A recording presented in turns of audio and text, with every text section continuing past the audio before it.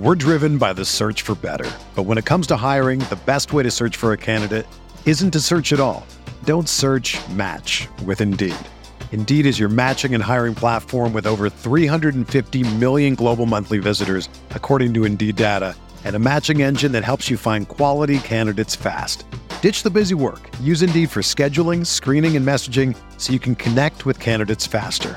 Leveraging over 140 million qualifications and preferences every day, Indeed's matching engine is constantly learning from your preferences, so the more you use Indeed, the better it gets.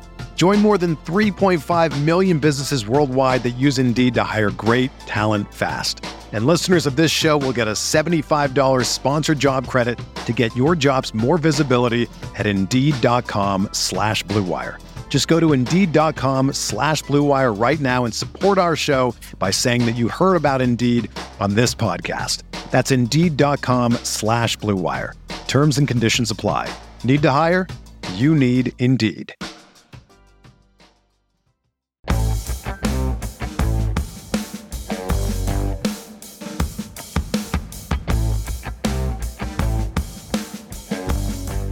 Wide receivers whose draft capital we'll have our eye on the most. That's what we're going to talk about today on Stealing Bananas. I'm Ben Gretsch. Find my newsletter at bengretsch.substack.com. With me, as always, is Sean Siegel. You can find all of his awesome work leading up to the draft at RotoViz. And Sean, the draft is this week. We're going to talk today about some guys that we might get pretty excited about if they go a little higher than people have been talking about, who have those types of profiles where maybe the reason there hasn't been as much buzz is they're not expecting or expected to go as high as we'd like to see. Or another way of putting that might be that they're at risk of falling quite a bit. But some guys that have intriguing profiles that could be heavily influenced by where they land. We will also be doing a show talking about similar running backs before we go live. And then on Thursday night, we will be doing a live show with the ship chasing guys going all throughout round one. That's going to be an absolute blast. That'll be simulcast on the RotoViz YouTube channel as well. And we're really hoping to get the RotoViz YouTube channel up over 1,000 subscribers. So if you're listening to this, go over to YouTube, click subscribe on the YouTube channel. And then Sean and I will be back Friday night as well to talk day 2 picks, where there'll be a lot more, I think, skill position players landing, running backs and receivers. That should be a really fun show. I mean, Thursday night will just be kind of a party. We'll probably be having a few drinks and having a good time. Friday night, maybe a little bit more analytically focused, but also come hang out with us. Those will both be live shows. You can find it on the RotoViz YouTube channel. So go over there, subscribe, watch our shows on Thursday and Friday night. It's going to be a lot of fun this week. But Sean, you want to start today with a listener question that we got. I did, and we've gotten some great ratings and reviews again recently. Always appreciate that. I mentioned that because this question actually came through in one of the reviews, which was kind of fun. And just sort of as an extra little bonus this week, the most entertaining review we get this week, we will give a free RotoViz rookie guide to.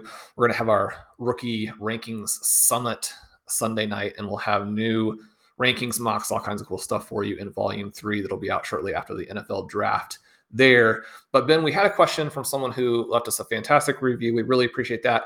And it was a cool question. So I wanted to start the show out with it. It talks about DeAndre Swift and what to do with him in Dynasty. He's still young, and yet at the same time, he's extremely highly valued, but there are a number of things that make his value volatile, right? He's building an injury history. And whether or not you believe that the injury history is something that has a predictive element, we know that that is in the mind of other managers in your league. The value change is going to be real, even if the actual impact on his body is not. He's rarely been trusted with a full workload, but he's maybe one of the top 3 or 4 running backs in the NFL in terms of explosiveness and highlight ability. He's this incredible receiver. We talk from time to time about cashing in before the running back's value dips, and that's the question here. Should we do this given that it's likely the apex of his fantasy value? How are we handling a guy that we absolutely love, and yet fast forward 12 months from now, and you could be trying to get out at a much, much lower price? Yeah, he's really interesting. That's a fun one because part of the deal with Swift last year, and then I think again this year, is that people are discounting him too much because of the offense he's in when he still has quite a bit of potential. Maybe not as much touchdown equity as we'd like to see, but certainly has shown real receiving upside with rushing upside as well. And that's what you're looking for, obviously. And so price is always so important. The cashing in thing for me, I always think of it in terms of the guys who have risen to like clear first round redraft value, and Swift maybe should be considered on that level, but isn't always considered on that level and hasn't been yet to this point in his career. And so I can almost see a case for him not being the right guy to cash in on if he's still sort of undervalued relative to what he could provide you in like a league winning type season. He's only 23, turned 23 back in January. If he had a monster year, I think there's still room for his value to rise in certain leagues. It certainly depends on how age sensitive your league is. I could see going either way on this. I can as well. We have a situation here where I think that Swift is someone that you're both trying to buy and sell. And the price in your individual league is going to be very important. Also, your build is going to be important. We talk a lot about these trades and being a little bit build agnostic, being willing to make moves to sell even when you're sort of cruising toward the championship game, and moves to buy, vice versa, all those types of situations to make sure you're always maximizing the total value of your roster. But one of the things that we're also looking at here is just that you're going to get some very different prices in different leagues. I think if you can buy that, there's a chance that he's the guy who wins it for you this year, and then after he wins it this year, you can sell. And so there are going to be some other managers also trying to do that, but Swift is one of my guys. I think that the Lions can take a step forward. I think that he can be really the star of the 2022 fantasy season. If that's the case, then you'll want him now, and you should be able to sell him at, as you mentioned, that redraft type of price of 101 to sort of 104-ish next year. Based on him going in that range, you'll be able to get an absolute ton. He's just young enough to make that work. Whereas obviously we're seeing prices on players like Dalvin Cook and Alvin Kamara this offseason are not very good in fantasy. But Kamara, I think, is a really interesting comp, and we've used that comp for Swift's profile, where he finally had that sort of legendary season at age 25 where he got the 21 touchdowns and everything came together in 2020. And even though he was, 25 going on 26, I'm not entirely certain what his dynasty price was last offseason, but I have to imagine it didn't fall off a ton, and it maybe even rose after that year finally hit. So that's sort of my thought on Swift, is there's still some room for him to have, if he has that type of Kamara season in year 3, or even, in year 4 in 2023, that his value could still be higher in the future. And that's not really true for a lot of running backs going into their third year, but he came in at age 21. He's still young enough that I think probably his value could rise. So definitely an interesting guy to think about in terms of dynasty value. Definitely. So again, we appreciate that. Leave us a rating and review this week. We'll send a RotoViz rookie guide to one lucky listener. And again, you guys have been absolutely fantastic. Ben, we're going wide receivers here. And one of the things that is interesting and fun is just how big wide receivers have gotten in the NFL draft. When we were recording RotoViz Overtime this week with Travis May, Colin was asking us for over-under on receivers drafted in round 1. I jokingly went with 9 because there are 9 guys who have been attached to round 1 in one way, shape, or form during this offseason. Now, obviously, it's not going to be 9, but there are a lot of guys who could go that early. And one of the things that jumped out to me as I'm putting together my different research on teams and trying to get set on like where could guys go is that everybody needs a receiver, right? You have this situation here where there are 13 teams in the NFL that I have labeled as either a desperate need or a serious need at wide receiver. And then we have another big chunk who are moderate need. And so a lot of potential landing spots and a class that's pretty fun. And so then that takes our conversation to this next point of who are some guys that if they're drafted earlier than expected, we could really start to dream on them. This is kind of our favorite prospects to potentially take a jump. And every draft, you have a couple of names that you're listening for, and you're hoping they go in round 2 as opposed to round 6. Who are our guys this year? Well, the first one that jumps out to me is definitely Justin Ross, who is a huge injury red flag guy. I was just reading a whole article about his injury history, getting caught up on it. He had a little bit of a stinger in a spring game, I guess in 2020.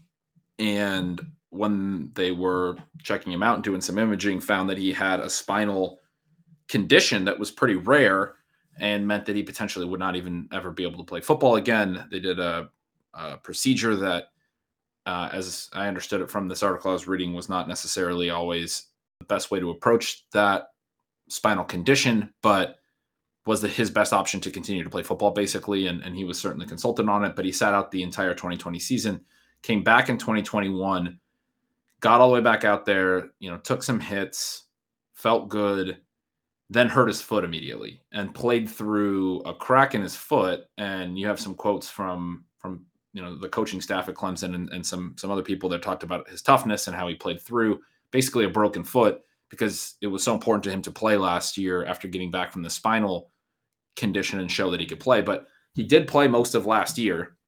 He basically, as the season was not going the way that Clemson wanted, eventually they kind of called it quits and had his foot operated on so he could try to heal up for the offseason. So there's some interesting injury red flags there. But you go back before the spinal stuff was discovered. As a true freshman, he gained over 1,000 yards, or I think he gained 1,000 yards on the dot, which was more than T. Higgins. It led the team. It was more than T. Higgins, Hunter Renfrow, Amari Rodgers, Travis Etienne was on this roster as well. He was a star. He was a star into the college football playoffs, where they won the national championship, I believe, that year, or maybe they lost. They were definitely into the national championship. This was, the height of Clemson, and he was a star in that game. He made a sweet one-handed catch. What I think is so interesting is I've been doing some research on targets per out run. You go look at him. That freshman year, he drew targets on 36% of his routes, which is an obscene number on a sample of just over 200 routes. It's a very, very high number. Came back in 2019 and drew targets on over 30% of routes on his biggest college sample. He doesn't play in 2020. What's interesting is in 2021, even with the broken foot, when he came back, he was at 28.9%, still an incredibly high number, the type of elite number that a lot of really good prospects never reach. That was a 249 route sample. All 3 of these seasons, he was at least at this, 28.9 targets per route rate. And for his career, it was up over 30% targets per route. That's a number that, I'm always looking at, this targets per route, this ability to earn volume. His yards per target were not as high last year. His yards per route run as a consequence of that were not out of this world. They were as a freshman. I mean, he was absolutely elite in yards per route run as a freshman. His explosiveness wasn't quite there this past year, but again, he's playing through a broken foot. So this is a guy that I definitely believe has high-level target earning ability. The fact that he was still doing that with the broken foot, yes, it was his 4th year. We typically are looking at early declares and stuff, but he clearly has some, reasons to make an exception analytically, which would be, number one, that he was extremely productive at a young age. And if he didn't have any medical issues, he would not have gone, or he would have gone pro early. He would have been an early declare almost certainly.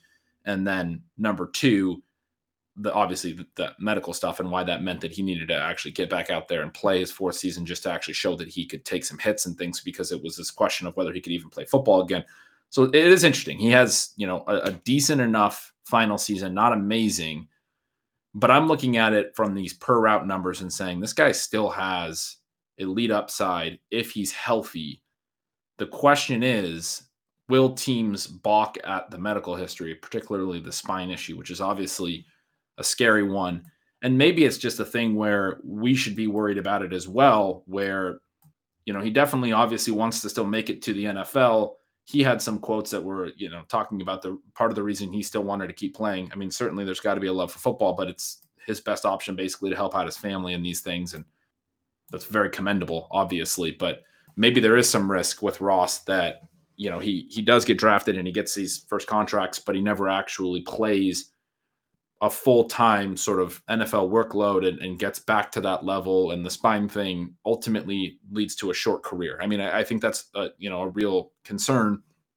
At the same time, the upside with him is that he's like a top 5 player in this class if he didn't have that spine thing, right? I mean, he was considered that good as a true freshman, and as a true sophomore, he was going to be right there, a first round pick, right there with the top of the class. And so it really becomes this thing of, is there some team out there, or maybe multiple teams, that are willing to take this shot and have him a little higher on their board than people have been mocking it, basically? If you look at a lot of the mock draft aggregations and the different sources, he basically ends up falling in this like 4th round range, which is, to me, it's almost like this hedge where people assume that NFL teams are probably pretty concerned about his medicals, but they also think that there's enough talent there, and he was formerly thought of as this 1st round pick, that we think that someone's going to draft him. But I would suggest that he probably has a massively wide range. He's not going to be a 1st round receiver, but I think he could be a day 2 guy still. If somebody is really comfortable with his medicals and the fact that he came back in 2021 and played and thinks that elite upside is still there, that certainly he could go in round 3, probably not round 2, maybe late in round 2. But this is a guy that if we saw his name called in late round 2, I would be absolutely over the moon about targeting in rookie drafts. There's also, I think, concern that 4th round number isn't really accurate, in the sense that if every team is scared off, we might see him fall all the way to the 7th or something like that. It's just something that's completely unknown, but I'm really interested to see what happens in the draft with Ross. Well, this is a perfect one for this topic, because I do think it's very reasonable to think that he might fall out of the draft altogether, right? You have multiple serious injuries, and you have him doing some athletic testing recently that was not very good. And so you have people thinking, number one, that lowers the ceiling, and number 2, if he's not healthy yet, again, you have this big unknown with the health, both the multiple injuries in the past and where he is currently. The flip side of where he is currently is that, he's not ready to go. And so those testing numbers you can kind of throw out. But the other reason that you can throw them out is he's 6'3", 205. And he was able to draw targets at will at Clemson, as you pointed out. In the one season, he did it and was a star. Another season, he did it with a broken foot and wasn't a star, but still drew targets like it was nothing. And that's what we're looking at in the NFL level. So we're probably not seeing him as this kind of player who goes out and scores, 20 touchdowns or has a bunch of 70-yard receptions. But we could have him as a Keenan Allen type of player, someone who can get open on a lot of these targets that are actually difficult for NFL players to get open on, can be that kind of possession plus type receiver. We've seen him make all of these highlight catches. If you're willing to throw it around him, he can twist, turn, make those plays. And NFL teams need that. You mentioned the early breakout. That's the one that I'm most focused on. We do know that we want receivers to declare early. There's this massive difference in terms of, whether they over or underperform their draft slot based on whether or not they do declare early. But the vast majority of that and the signal that you're getting there is whether or not it required that last season for the player to prove to the NFL that he should be drafted in that range. You don't want people who need that. That's one of the reasons why I focus so much on the early breakout, because when a guy would have been an NFL pick after their true freshman season, then, that's the answer that you need in terms of that, right? Justin Ross, if those negative things that you outlined, if they don't happen to him, then he's competing to be the top receiver in this class. And this is one of the reasons why I think having a good approach to the draft process itself is very important for teams, because, you can scoff at the hit rates of players who go on day 3.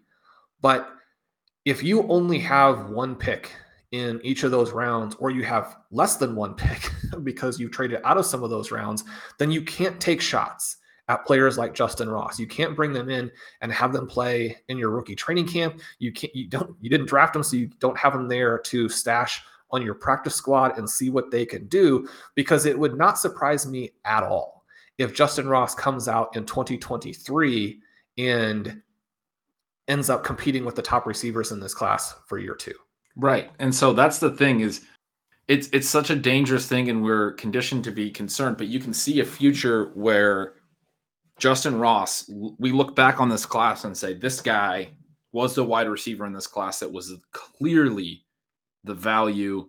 And we're almost like, man, there was way too much concern about these things. There was, too much concern about the spine, given that he had come back and played in 2021 and taken hits and shown that he wanted to get back and played through a broken foot and shown his desire and all of those things. It's so hard to quantify at this point, whether that is, the future that we're going to be in, where we're looking back and saying, man, how do people not want Justin Ross after what he did as a true freshman and all these things, just because of some medical concerns. At the same time, there have been similar players, obviously, and not obviously this exact issue, because it is a very rare one, as I mentioned, but there have been similar types of red flags or concerns where guys had ceilings and those ceilings didn't necessarily hit. But, I just did my second pre-NFL draft, rookie draft. I was able to get Ross at pick 308 in a super flex. I mean, to me, that was sort of a no-brainer. I actually traded back in to make that happen, because I just think at that point, a lot of the players you're looking at, there's probably going to be a player or two that went after that point in the rookie draft, or at least a couple that are definitely were worth those picks and wind up being very good values. But a lot of those picks are also going to be misses. And there's that question of, what do you get when you're right? And with Ross, that answer could be a legitimate superstar. I mean, it literally could be a legitimate superstar. If the foot thing has been part of the issue with the testing in this offseason and the spine, it really is a non-issue at this point after the procedure and sitting out the whole year, which it might be. We don't really know, and we won't really know for a couple of years probably. But there is this possibility, like you said, in 2023, we're looking back and we're saying Justin Ross was a top 5 receiver or top 3 receiver in this class. And you mentioned drafting him late in round 3. I've done quite a bit of research on the types of players that come from outside the first round in rookie drafts and do have an impact later. And what you see there is almost all of them have some kind of outstanding trait that stood out. And you could have picked the players because of that, as opposed to just simply picking guys who are going to go on day 3 because your draft is progressing. And with Justin Ross, it's not difficult to figure out what that outstanding trait would be.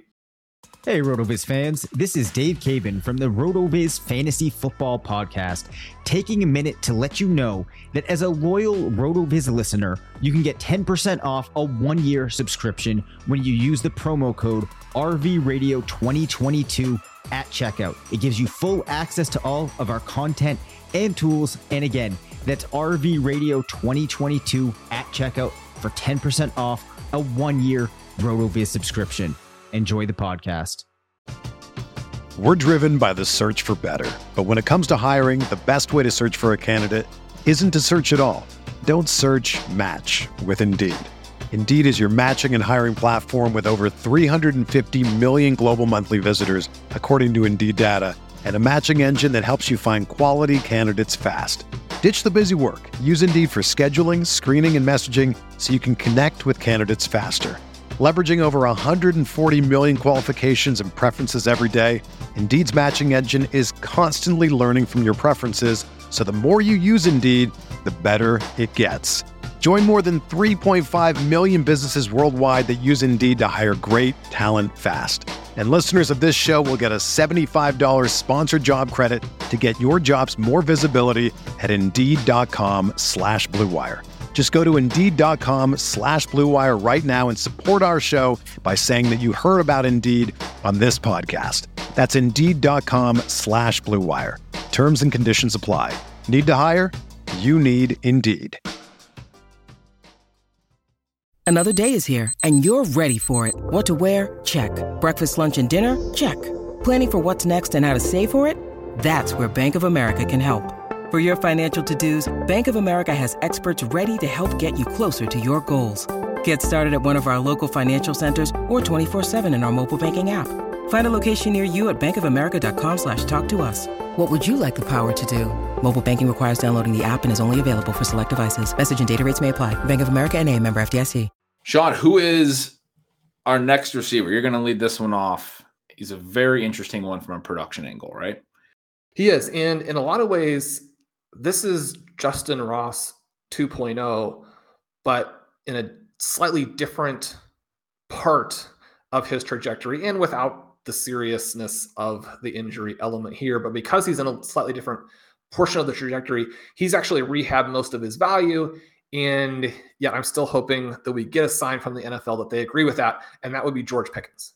We talk about these guys who were fantastic coming in against elite competition as freshmen, and Pickens is the other guy who really jumps out in that group. He's a former top 10 overall recruit. Then he goes into Georgia and immediately posts a freshman season with a 30% dominator rating. So when we're looking at these guys who are early breakouts, one of the thresholds that we see that can be pretty helpful in kind of putting players in buckets is 20.5, right? If a player breaks out, hits that 30% DR threshold, and we've got a lot on the site about why we look at that specifically, but those guys outperform by a wide margin. With Pickens, you're looking at a guy who did this, as an 18-year-old. And so that part of it really jumps out for me. But then we've got some production questions the rest of the way, maybe not as special in his second season. Then he tears his ACL before his junior year. But Ben, you look at this, and just like with Ross, and I think maybe even more so, it's easy to look at Pickens and dream of him as being somebody who, if things had gone just a little bit differently, he'd be a top 10 pick in this draft.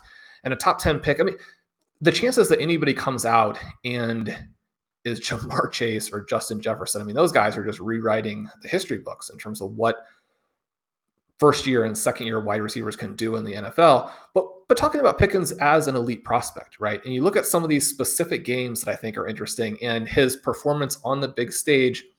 In the Sugar Bowl as a freshman, he goes for 12-171. He goes for 12-175 and 1 against Baylor. In his bowl game as a sophomore, he goes for 7-135 and 1 against Cincinnati. We know about the 52-yard reception he had against Alabama in the national title game. And then one of the cool things here is that Pickens does have some character flags that are going to maybe worry some people. You've got some of these pregame fights and that kind of thing. But the thing that jumps out, I think you have to really love, is that Pickens tears his ACL and fights to get back, even though he's going to be a little bit more of a role player, fights to get back to play with his teammates in the college football playoff and to be part of winning this national championship game. Now you can say, well, almost anybody is going to do that. These guys who set out of the bowl games to protect their NFL draft status, there's a huge difference between sitting out a bowl game and sitting out a playoff game where your team is trying to win a national title. But it's cool that he fights to get back. He does make a contribution there. I like that element of it. And then, we look at some of the things with the athletic profile and, how does he look right now? So recently off of this torn ACL, he puts up the 4.45 40 at 6'3", 195 pounds. You pull him up in the RotoViz Workout Explorer and you get CeeDee Lamb as one of the closest athletic comparables. Lamb was maybe a little bit disappointing last year, but he's still one of those guys that we're very excited about. And if you were going to get a CeeDee Lamb at sort of the 112, which I think is a potential range for Pickens in super flex drafts, then you'd be very excited about that. But you'd be more excited about it if he goes, say, in pick 25-ish than if he goes pick, 50 to 60-ish. So that's kind of the range that we're looking at for Pickens.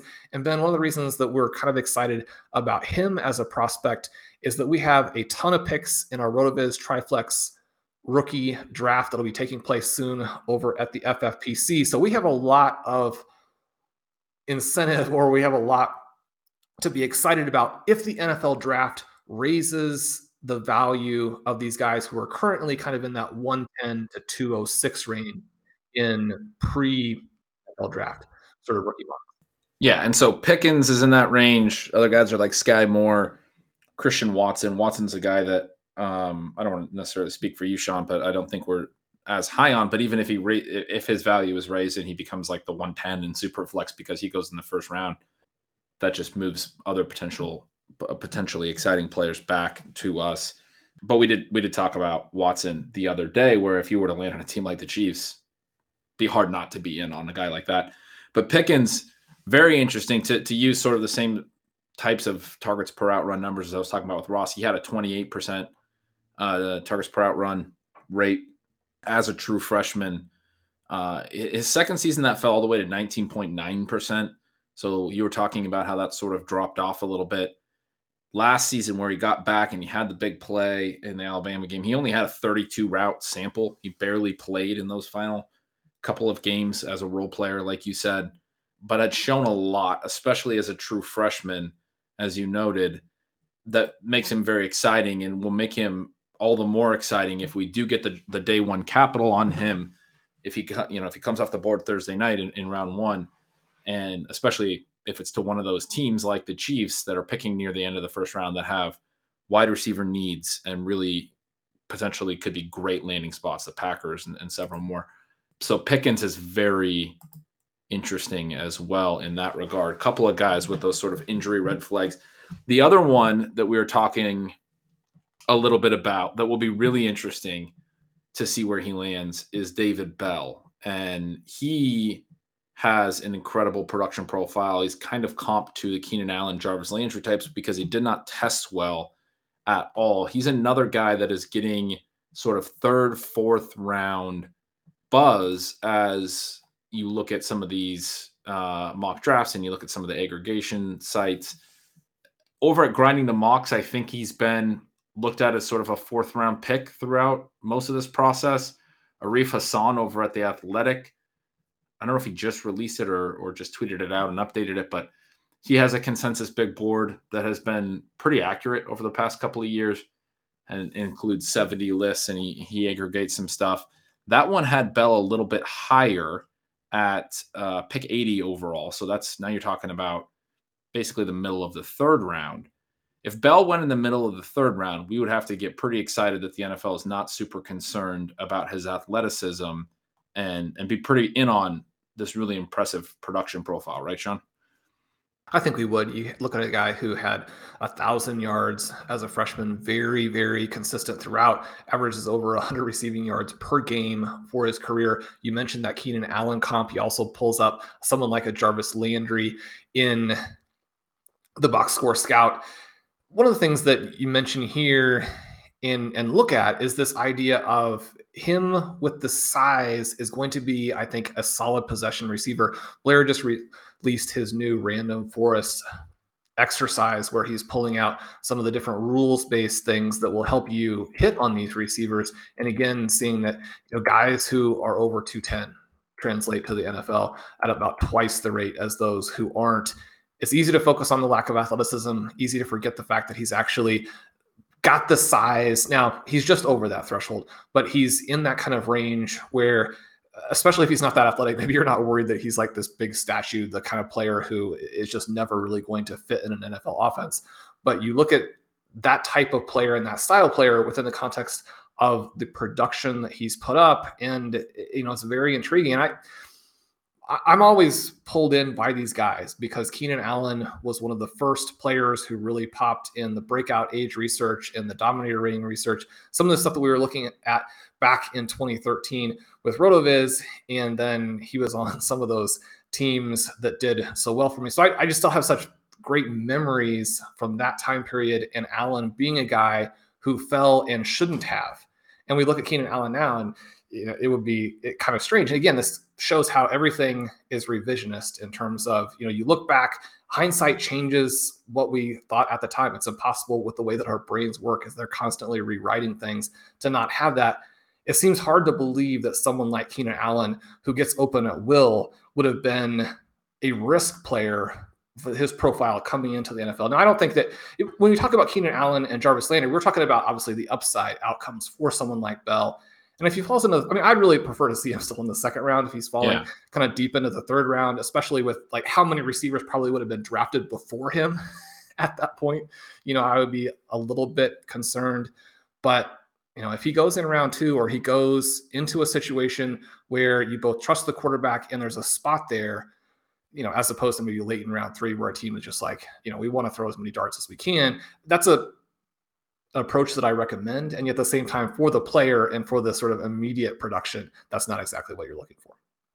Yeah, but to your point with like the Keenan Allen comp, we look at, again, targets per out run. I want to reference this again. 3-year player, all 3 years over 26%. So anything up over 25% and approaching 30% is going to be really strong. He was over 28% as a junior, increased each season in his ability to earn targets, just kind of steadily getting a little better.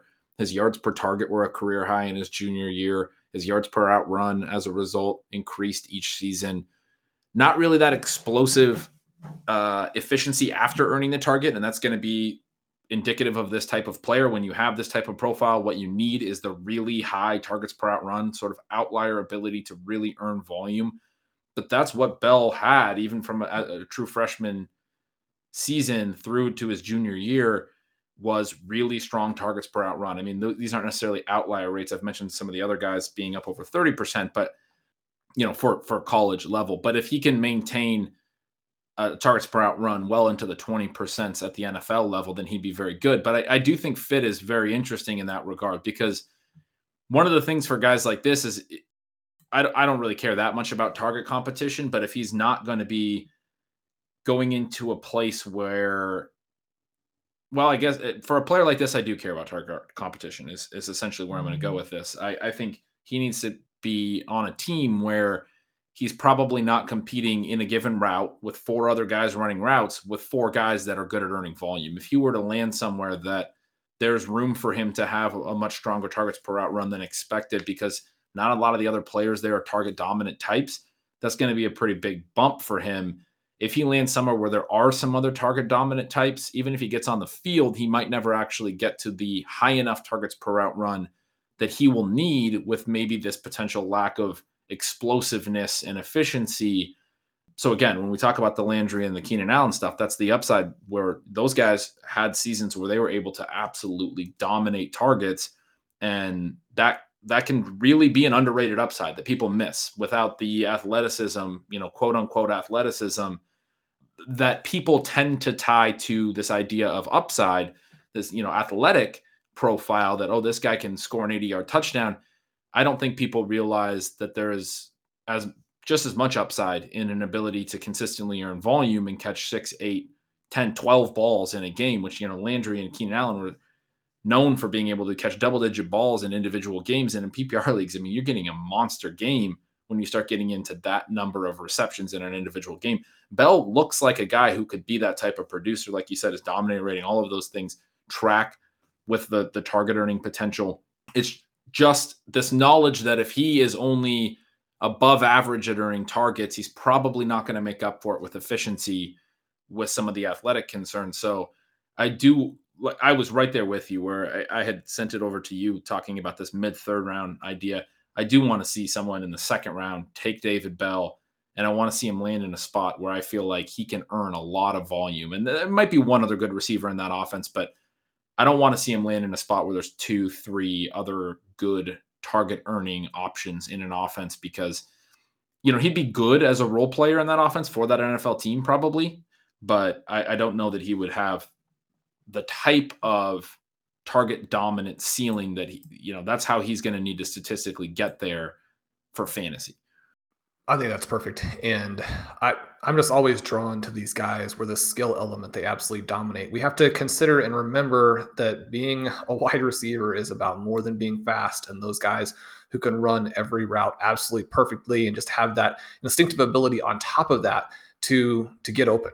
If your quarterback can count on you to be open and to be where he expects you to be every single play, then as the course of the game and the course of the season goes along, you get looked at over and over and over. And it's sort of the opposite of a guy that I still like and I'm hopeful for, but someone like Mecole Hardman, who doesn't have that element and as a result doesn't draw the targets that he needs to be an impact fantasy player.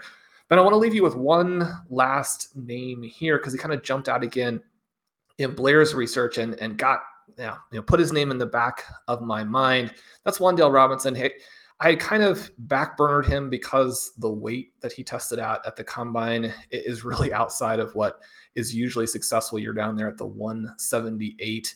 And, you pull him up and you see his comps in the box score scout. And you're like, well, those are some interesting guys. And you're like, well, I mean, those guys are all 10 to 15 pounds heavier than him still, because it's just hard to find someone who is in that projected draft slot range who's actually at that weight.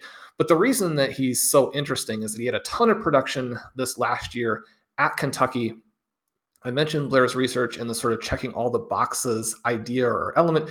And, one of the things that he has found with this, in addition to just all of Blair's research in his wrong read articles being fantastic, is it helps you pull out someone like a Justin Jefferson. And we all want the next Justin Jefferson. Now, Wan'Dale Robinson is not going to be that. But when you look at the guys who are checking the most boxes here in Blair's research, you see Treylon Burks and Drake London at the top. Those are some interesting names because people do have a very sort of love-hate relationship with them. You have Sky Moore. So those guys separate. And the next couple of players, Jalen Tolbert, he's somebody else that I'm definitely tracking this weekend, and David Bell. But then the next guy before a big drop-off to some of these other players. Now, I should mention the people who aren't in that group. That doesn't mean that I don't think they're going to be good. It's very important to understand the context within which people are doing things. And, you look at the Ohio State guys, it's kind of a different conversation there. But Wan'Dale Robinson is the other player. He checks a bunch of these boxes in that he comes out early. He has this final market share of receptions over 40%. He has more than 110 all-purpose yards per game. Just someone who was utterly dominant in the 2021 season. So then you think, well, what are some names that might be similar? You throw them into the box score scout and you see some guys like Paul Richardson, Emmanuel Sanders, D.D. Westbrook, Tylan Wallace, Elijah Moore. And so, it's a mixed bag. And one of the things that is very valuable, I think, in looking at the way that our tools and a variety of tools, whether it's the Prospect Labs or the Workout Explorer or the Box Score Scout, is that they're giving you both the positives and the negatives, right? When we look at all of these different guys and just pull out the NFL successes, then that changes how, you trade. It changes how you draft. It creates this sense of overconfidence and misunderstanding of what the range of outcomes are.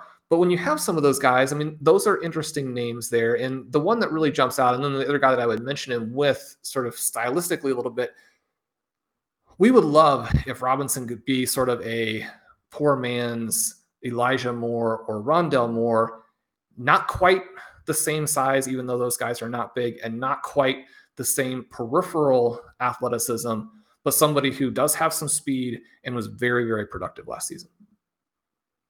Yeah, the targets per route run on him track as well. Over 30% as a true freshman. It was only an 182 route sample, but that's decent size. Was up at 37% in 2021 in that big season that you mentioned. So he is definitely another one to keep an eye on in that athletic article from Arif Hassan that I mentioned. He is slotting in at 84th overall, just behind where David Bell is, another guy who could feasibly wind up in the second round. Looks like second or third round based on that. The 84th would put him in the third round, right? But we'd like to see him in the second and see someone really commit to him, and that might be a really interesting. Certainly from a draft capital standpoint, would be very interesting. It might be very interesting as well if the landing spot is right and all of those things look as promising as we hope they do. So anyway, that will be another guy to track. And again, we'll be tracking all of these guys live. We'll be doing it on day one with the guys from Ship Chasing I mentioned, live on YouTube. So come hang out. Day two, Sean and I will be on the RotoViz YouTube channel all through round 2 and 3, talking about the different landing spots, what the draft capital means for all these types of players. A lot of exciting names in this range, but you'll basically get a feel live for where we would maybe be taking these guys in rookie drafts. So if you're playing Dynasty, if your rookie draft's going to be coming up right after the draft, this will be a great opportunity to get our initial reaction as the draft's happening. I'm really excited. I love watching the draft with buddies and chatting, and I'm super excited to be doing the first 3 rounds with you this year, Sean, and being able to talk through all the picks. It's been a while since I've looked forward to something this much, so it should be a ton of fun. There's even like this tiny chance that we'll do something on Saturday morning for day 3 if we are not completely sort of passed out on the side of the road from not from the things you might be thinking, but just from the exhaustion of having done the first couple of days of the draft. Because Justin Ross went in the second round, because I might be passed out on the side of the road if that happens. There you go. We're looking for Justin Ross there. He's going to be 100% on the Stealing Bananas rosters. But that'll do it for us today. We appreciate you guys being with us so much. I'm Sean Siegel. With me as always is Ben Gretch. Make sure you subscribe. to Stealing Signals. It's the absolute best newsletter in the industry. If you want a discount to RotoViz to check out all of his content, I'm doing all the metrics series on running backs and wide receivers as we head up to the NFL draft. And obviously we'll have a bunch of post-draft content showing you, kind of where we think people should be after it all pans out. So that'll be a lot of fun. You can get a 10% discount by using the coupon code RVRadio2022 at checkout.